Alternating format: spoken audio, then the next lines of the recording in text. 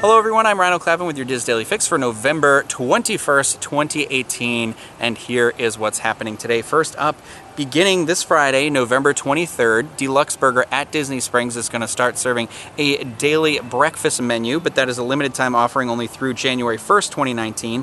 That's going to be offered 8:30 a.m. to 10:30 a.m., and on that menu is a variety of breakfast sandwiches and burgers that include the likes of a crispy chicken biscuit, egg white frittata sandwich, Greek yogurt parfait, and more. Coffee, juices, shakes, and as well as their fresh cut fries will be offered as well.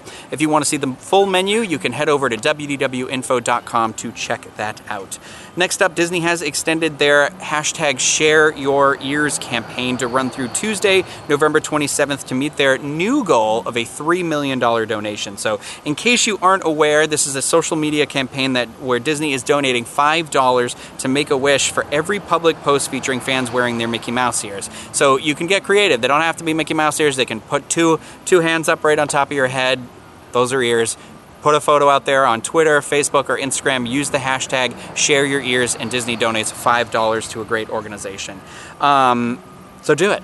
No excuses. So if you're in the Disney parks as well, like I am, I'm at Epcot right now, there are actually some fun Disney walls around the parks that have been created, custom made for this campaign that you can check out. If you want to see the full list of where they are and what parks, you can head over to wdwinfo.com to find that out. Now moving over to the Diz, our featured article of the day is a 2018 review of Via Napoli from David Haraway. You can head over to wdwinfo.com to check out that article and many other great ones. I feel like there's a trend here with what website you're going to.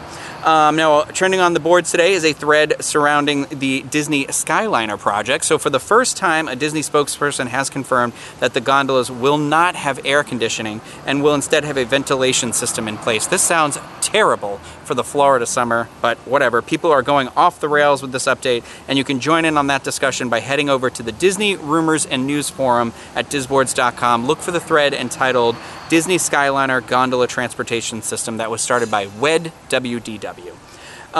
So now on to everyone's favorite part of the show, and that is the weather. Out in Anaheim in the next few days, the weather's looking pretty wonderful. Highs are going to be just at 70, lows right around 50. Here in Orlando the next few days, we're getting a little bit of rain, but highs are going to be right in the mid-70s, lows in the mid-60s.